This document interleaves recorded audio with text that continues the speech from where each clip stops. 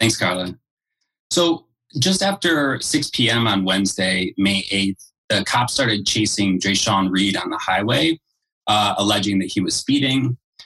Dre'Shawn managed to make it off the highway and into the north side, where he bolted from his car and was running for his life. He was live streaming the entire time and begging for help, begging for people to come get him.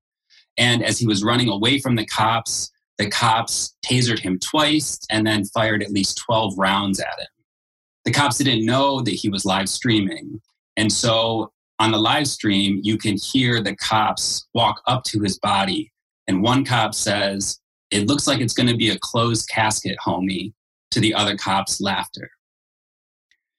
At a press conference afterwards, the police chief said that there was no reason to believe that the cops did anything wrong when they killed Dre'Shawn. But the people definitely disagreed and immediately took to the streets. Our party joined the protest a few hours later and stayed in the streets with the people that night, meeting Dre'Shawn's family and community members and leaders in the neighborhood.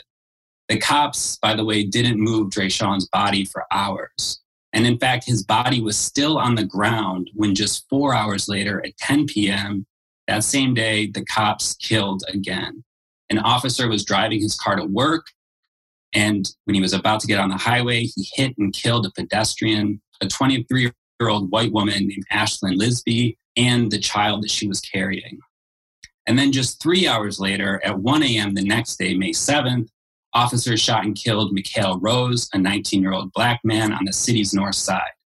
The cops say they received a report of a burglary in progress and identified Rose as a suspect and claim he fired at them when they tried to apprehend him.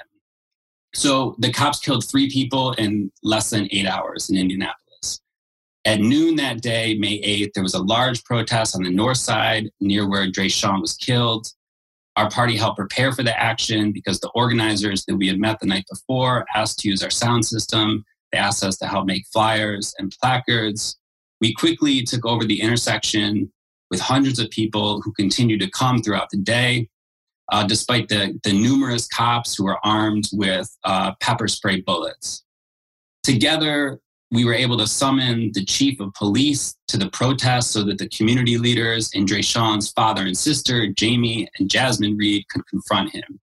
The chief offered only excuses, which didn't go over well with the people, and he quickly retreated. On Saturday, there was another protest. Our party was there again. One of our comrades was leading a team of street medics, and the cops were determined to prevent people from taking the streets. When one person was using a crosswalk to cross the street, cops swarmed him and arrested him for obstructing traffic. And in the middle of a respiratory disease pandemic, they shot balls of pepper spray at the crowd. But the protest didn't die down because when people heard about it, when they saw the footage, they joined the protests. And this obviously isn't the first time Indy cops have killed, and it isn't the first time the movement against police murder here has emerged. In the past few years, the movement's gained a lot of experience and knowledge about how the system really works.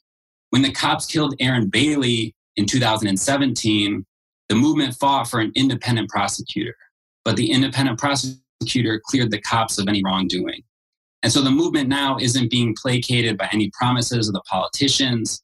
We're demanding that the officers involved be named, be fired, be indicted, and be convicted.